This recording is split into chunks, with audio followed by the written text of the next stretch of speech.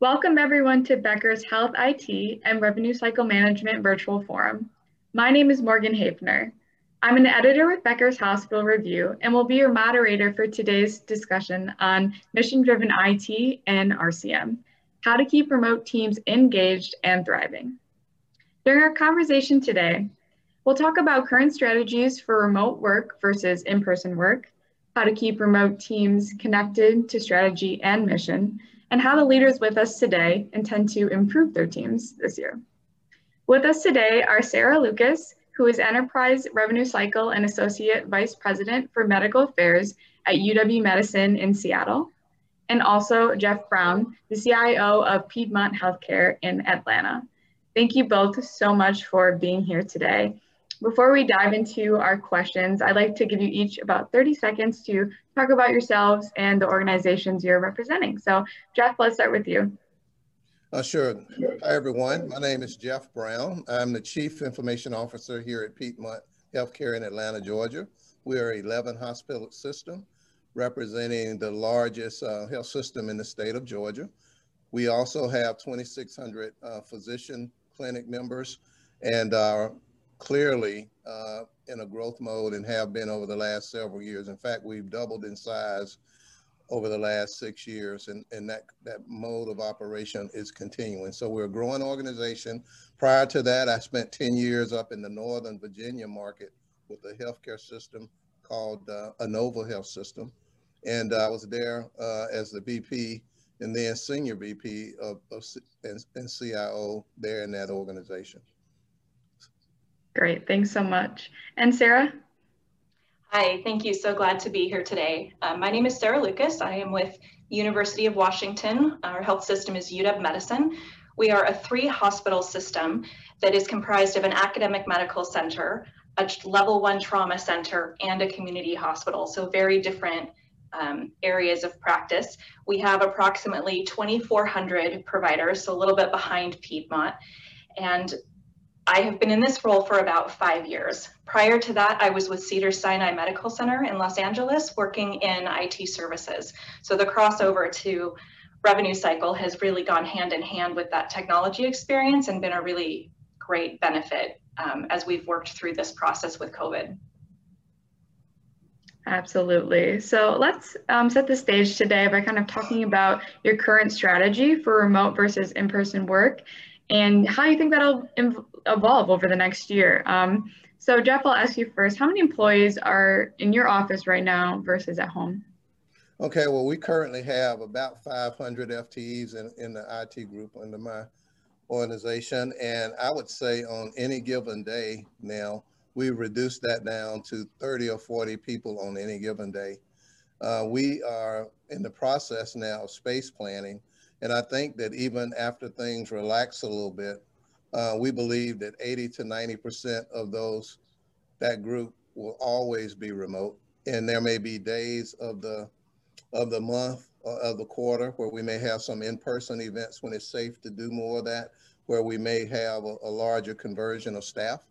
But generally speaking, I would say 90% of the time, it will be, we will give back 90% of the space that we were previously occupying, and we feel very comfortable with that. Mm-hmm. Yeah, Sarah, is that what it looks like at UW as well? For our IT teams, yes. Revenue cycle is a bit different in that we have some teams in the clinical areas, like our ED registration team or our hospital admitting team. So they have to remain on site and we have to put a lot of precautions in place. We also have teams that need to be on site occasionally. So a lot of our financial counselors can work remotely when they have all the documentation, but they do have to come in and meet with patients. Then we have a few teams that have to be on site full-time, like our scanning team, because they're dealing with paper, or our records management team, because they're pulling boxes of records. Beyond that, everyone is at home. We have about 725 FTEs across revenue cycle. I would say we have about 150, including those ED reg and hospital ops teams that are working on site. The rest are working remotely. I would say that in the coming year, we intend to keep everyone that's currently working from home full-time in that position. We're working with our IT partners to redesign what a virtual desktop infrastructure will look like that will support our teams having a consistent experience so that we can continue to monitor their progress and ensure that people have the tools they need to do their job. But I don't see us bringing very many people back. Probably our senior leadership team will need to come back for those in-person meetings, but everybody below that should be able to stay at home on a permanent basis with maybe some drop-in meeting spaces when face-to-face meetings are required. Yeah, both of you brought up some interesting tactics to keep employees engaged, right? Jeff, you're talking about maybe thinking about a day a month or a day every so often of bringing people back in. And Sarah, you're talking about that virtual desktop to create consistency across that workflow. So I want to dive into that a little bit more because I think that's the biggest question going forward is how do we keep teams focused and engaged while 80 to 90% of them are in disparate places. So Jeff, could you talk to that a little bit? Well, sure. I think it's very important to put that structure in place, to be honest with you. I think that if you don't do that, you really should have some rhythm that you develop where people know that they are going to have the communication that they need. You also need to have that rhythm in place so that you can stay focused on whatever your in-person process was, a huddle, whatever those things were. You need to make sure that you replicate that when you move outside of that bubble. So I think if we can bring the same type of rhythm around communication, around review, quality control processes, around outcomes, and as well as town hall meetings and the variety of things that you step up so that people feel informed, they know what to do, they're educated around expectation. There's a review process or quality control process around the work that they do. It is very, very empowering for the employees that I'm seeing. And in fact, many of them actually are much more productive. And from my perspective, it's actually been an extra, we're measuring that. Actually, we're in the process of measuring that so that we can define it and publish what that percentage of productivity increase is. So we're in the process of validating that. But right now, all of our informal validations show we're getting a greater number of claims processed, a greater number of folks in the system doing work. Our metrics around some of our service delivery viewpoints from an IT perspective are higher. The only area that's soft for me is in the go live arena where you actually implement a new system and how you're going to manage the variation needed to have on-site presence with the various operational units, and we're working through defining that a little bit more specifically. Yeah, absolutely. That's such a fantastic observation about the go live. How does that look like in a team that is spread out and not all in the same area? Sarah, do you have any thoughts on there? So I was shaking your head about that productivity piece that Jeff was talking about. Are you seeing increased productivity as well? And if you have any insight about the go live and how to approach that, I would love to hear it. Certainly. We are actually in the middle of a go live. It was supposed to occur in October. When COVID hit, that got delayed. And when COVID ramped up, it got delayed again. So we will be going live at the end of March. And like Jeff said, we are working through that strategy right now of how to centralize a team that is actually in disparate places, who can be in a virtual command center, how we're going to support our super users in their work. And a lot of them will actually be virtual as well. So I feel that pain, but also that excitement of trying to figure out a new paradigm for these things that used to be in person and now need to happen remotely. It has been actually quite fun trying to solve some of these puzzles. And a lot of people have stepped up with creative ideas, which has also been helpful. When you talk about engagement, I think talking to the teams about the problems that are popping up and letting them have visibility in what the challenges are that we're facing has been a really good way to keep people involved because they have ideas. And the more that they feel like they can contribute to what's happening, the less out of control they feel. We also have noticed that communication has to be ramped up significantly. So whereas we used to post, a monthly newsletter, we'd send out emails occasionally. At this point, we have emails coming out from senior leadership every 3 to 4 days. We have weekly town hall meetings for the entire organization. We have daily huddles in the morning, and we try to cascade all of that information down to our staff. And we find that the more they know, the less we're dealing with that anxiety. I think one of the biggest shifts I've noticed is that working with a team that's completely at home requires our leaders to be much more sensitive to that mental health component of workers. So we can keep them focused through productivity standards, quality standards, weekly huddles, training sessions, et cetera, because we know what's going on.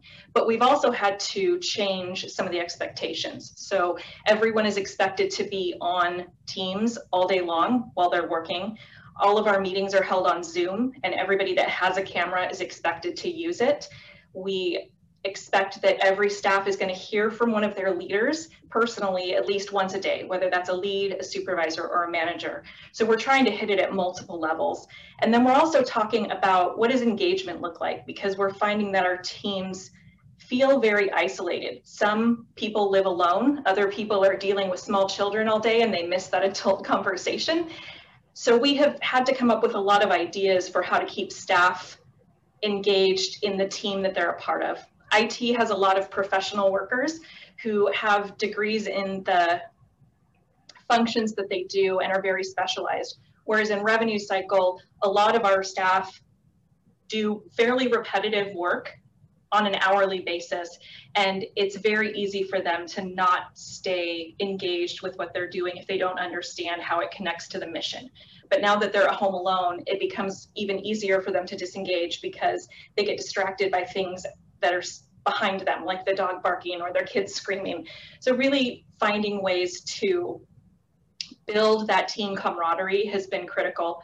We have one group that leaves a Zoom line open from 9:30 in the morning to 3:30 in the afternoon so that people can take their breaks and lunch together. Just go hop on the open Zoom line and you can still talk to your colleagues. We've spent a lot of time looking at how to start meetings with fun icebreakers or do activities. Our teams are really missing their potlucks. I don't know if IT does as many potlucks as Revenue Cycle, but it's a national pastime for Revenue Cycle, and that's gone. So we've had to come up with other ways to keep the team feeling connected. Mm-hmm. And I'm sure, Jeff, you've had to do the same thing as well. And I want to hit on something that Sarah said, when it comes to those repeated tasks on the revenue cycle, doing over and over again, how to connect that to the mission. I think that was such a great point. Jeff, how do you keep your IT teams connected to the mission of Piedmont and also connected to one another? In fact, I have a meeting tomorrow. And really, I really do it in two phases. One, there's always the opportunity when you have new additions to your team, team my size, there are always new people coming in. I like to always start out by socializing something at the beginning of some of these sessions where we introduce a new teammate and or a manager, or no matter what the role is, and I ask them 2 or 3 questions. And I surprise them because they don't know it, but tell us a little bit about yourself, as one. What would you say your greatest strength is? And then how are you going to help us move to the next level from good to great, from great to best in class? And that gives some insight to the incoming people. But with the virtual work now, even socializing new people so they get to be known by the others on the teams and those type of things. So we're doing that from the very beginning. In all meetings, I like to try to figure out a way to have some social contact conversation that sort of gets people to grow and team up together a little bit more effectively. Secondly, there are always updates that are tied to the mission at hand. Typically, we have a success story. If there's something that we've done or some team member has done or been a part of where there was something positive that came in from an outside source, our customers, or from something from the community, a good deed, whatever it was, I like to introduce those things so it starts to build that up. And then lastly, there are always things that even when you've got challenging news you want to deliver, there are always things that you really should go in and reinforce that are going well. However, then shift to those things that we need to focus on to try to improve on. And then come back and make sure we're taking metrics in that arena so that in the next meeting, we can talk about progress or lack thereof, but to start to connect the dots. And with every meeting I start out, there's no such thing as an IT plan. We're part of the Piedmont strategic plan. So everything that we do and accomplish, I like to put it in a format that sort of aligns with each of our guiding principles and strategies for the year, and let people see how their direct work ties into some ultimate outcomes. It seems to be working. The last thing I would just sort of say, and then we'll turn it over to Sarah, would be that one of the things I found people are so excited to have is this opportunity. And they're also seeing the value of being able to have more flexibility in their life. So again, as much as we can ensure that they don't get lost in this world of a remote worker and not have a connection, my goal is to really make sure we take care of that connection. And then with the specialty areas in all of our groups, we'll measure those and break that down into lower levels of reporting and follow-up.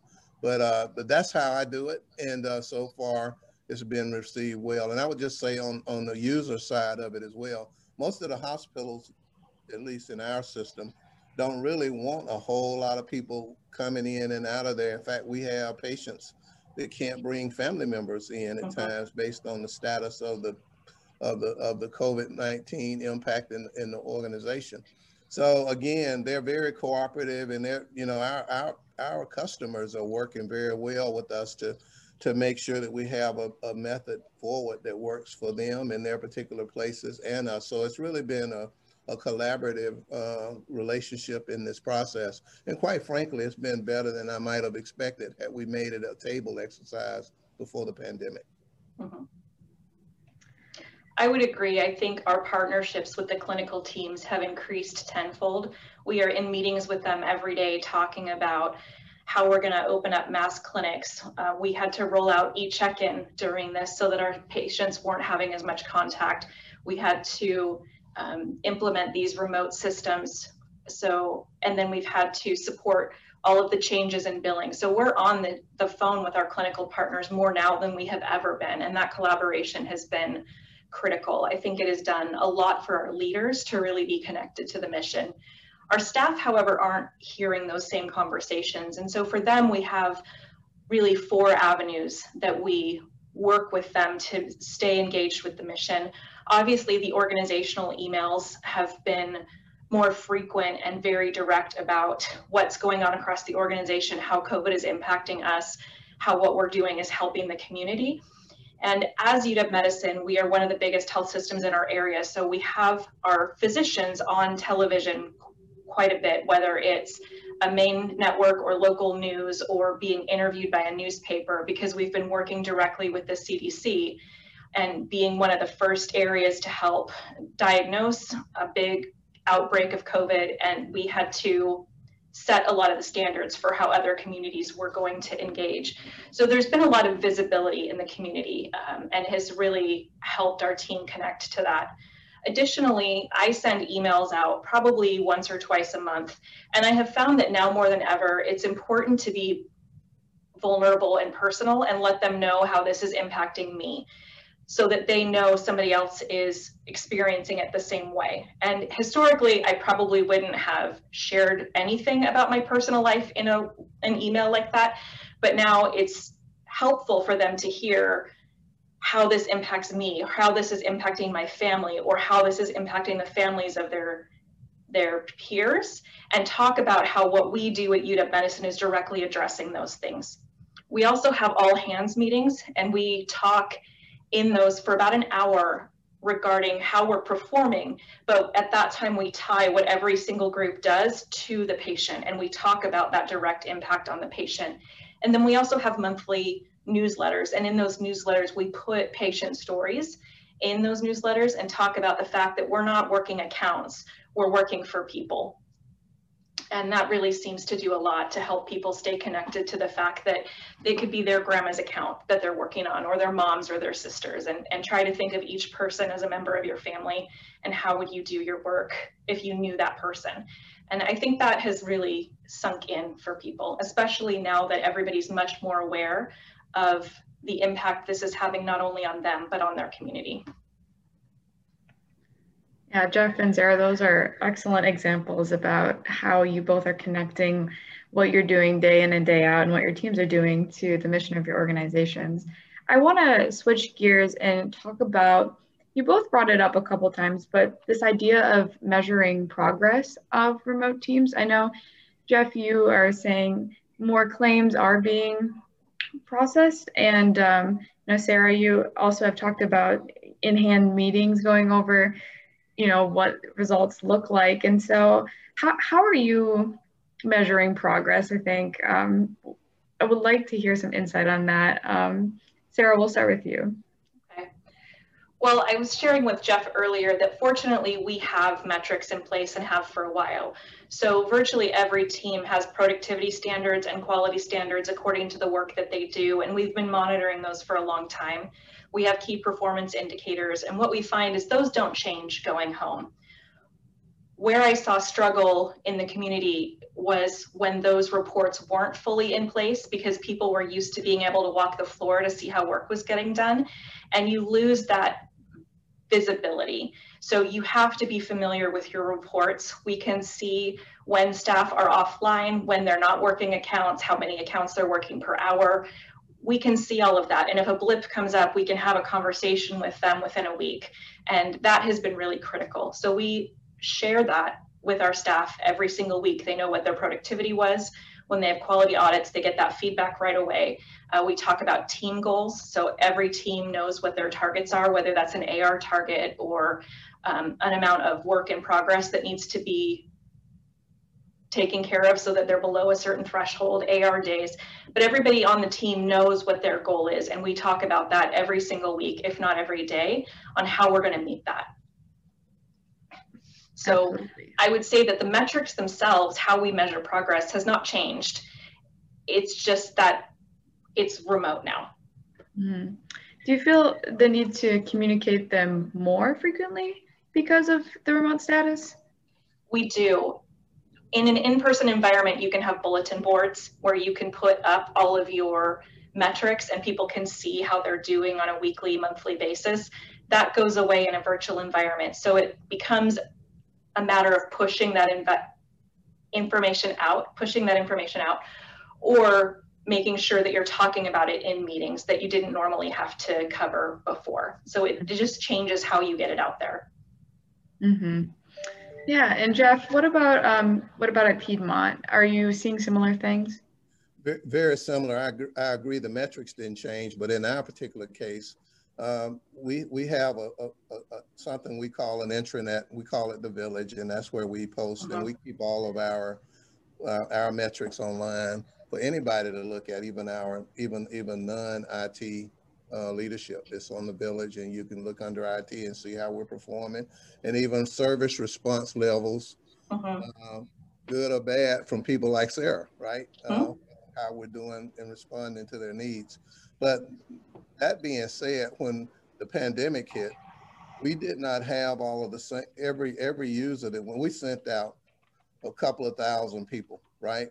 And not everyone in their home environment had the necessarily technology framework, nor was their internet service capability up to the level that they were used to working with in the facilities that we provide that they worked in. So one of the things that when I talk about it, the metrics didn't change around how we rate and reward people, but it did have a little bit more of a drastic impact when you went to all the environments and you wanted an aggregate to look at overall productivity. So one of the things that we did was we had to rapidly come up with a model, and I'll just, for the sake of this meeting, I won't describe it, but it was a Piedmont provided device that covered all of their internet protocol workflow, whether that was voice, whether it was tied to some of their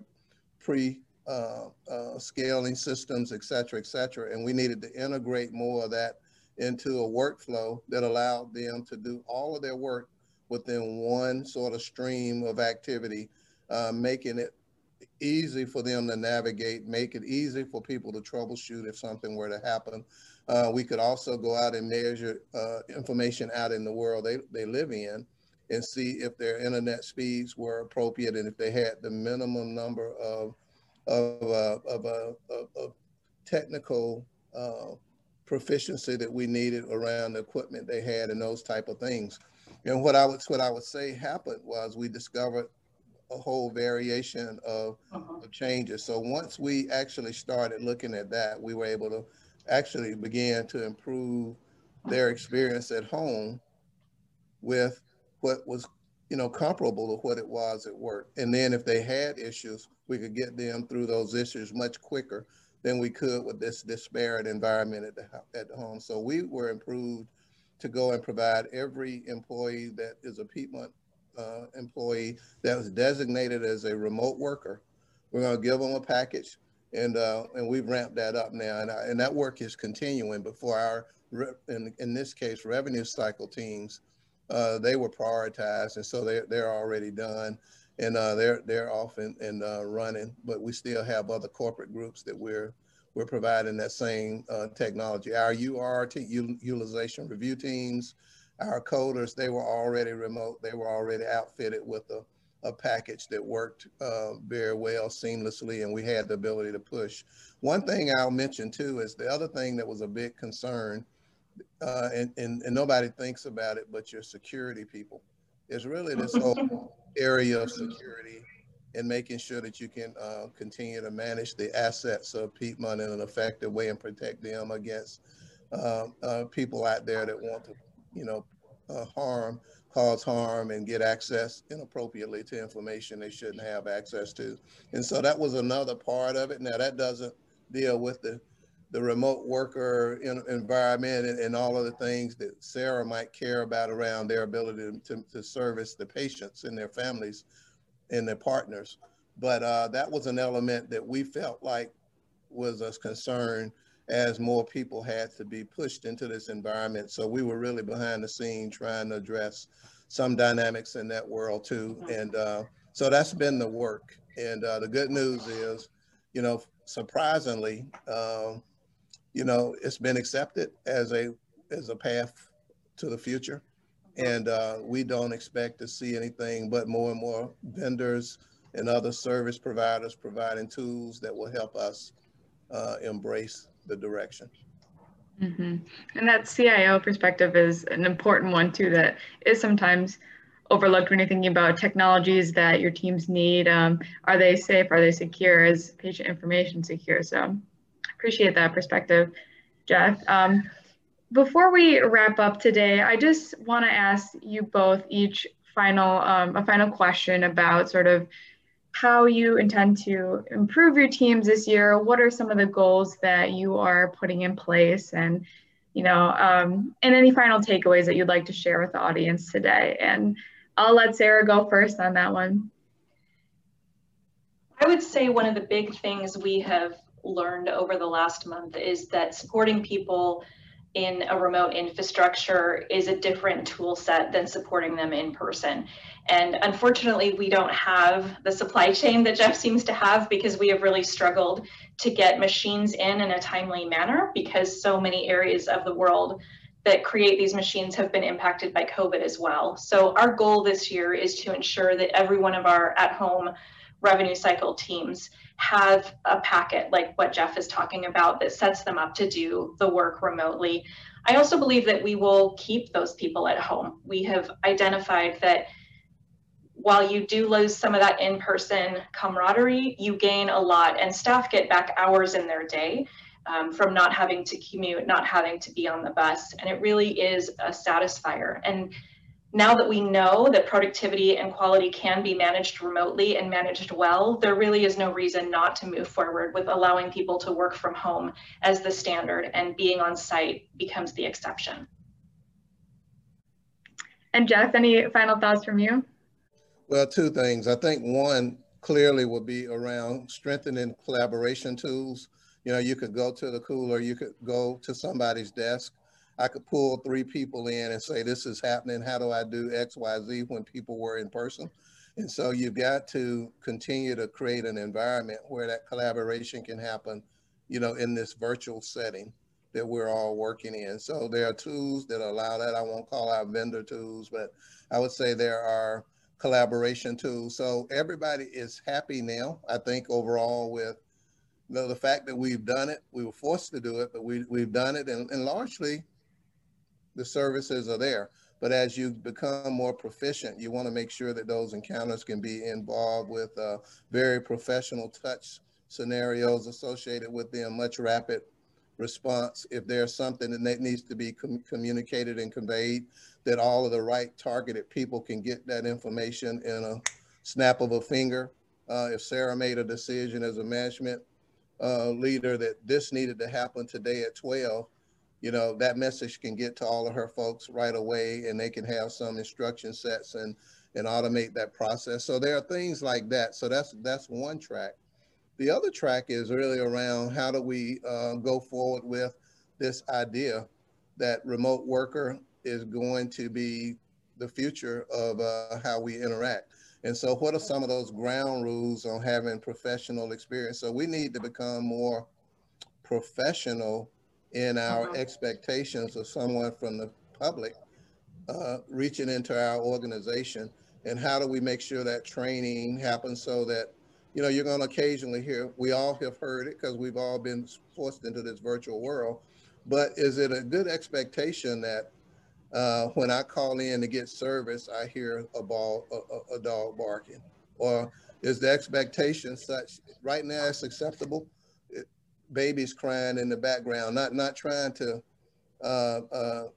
disparage any situation. That was the real world. We're happy and everybody's living with it, but at some point, that brand kind of conversation and some decisions need to be made around what are some of the guidelines of best practice that we want to have when people come into our organization or have touch points in our organization. And everybody's sort of okay with it being where it is now, but I believe that the expectation will go up. And so making sure that we can accommodate whatever the leaders like Sarah determine are the right things, ways to help that process become more mature and an opportunity to work to improve the interactions with the customers, patients and families or partners in a professional way beyond where we are now. And one example of that, people use background screens now, and they can present, and you know, you won't necessarily see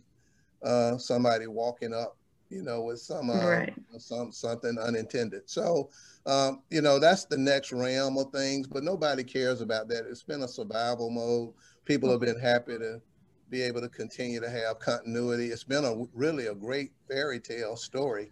And it would have taken years for the senior executives in this country to appreciate the value of the remote work opportunity.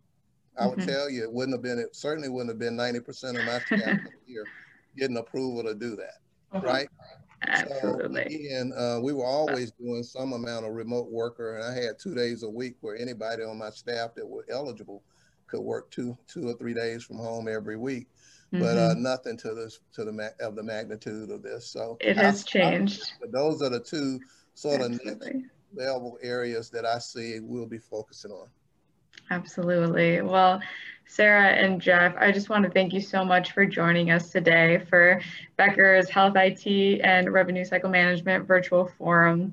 I also want to thank our audience for joining us today. Becker's has a lot of great virtual events on the docket, so keep watch for future opportunities, and please do enjoy the rest of your day. Thank you. Thank you.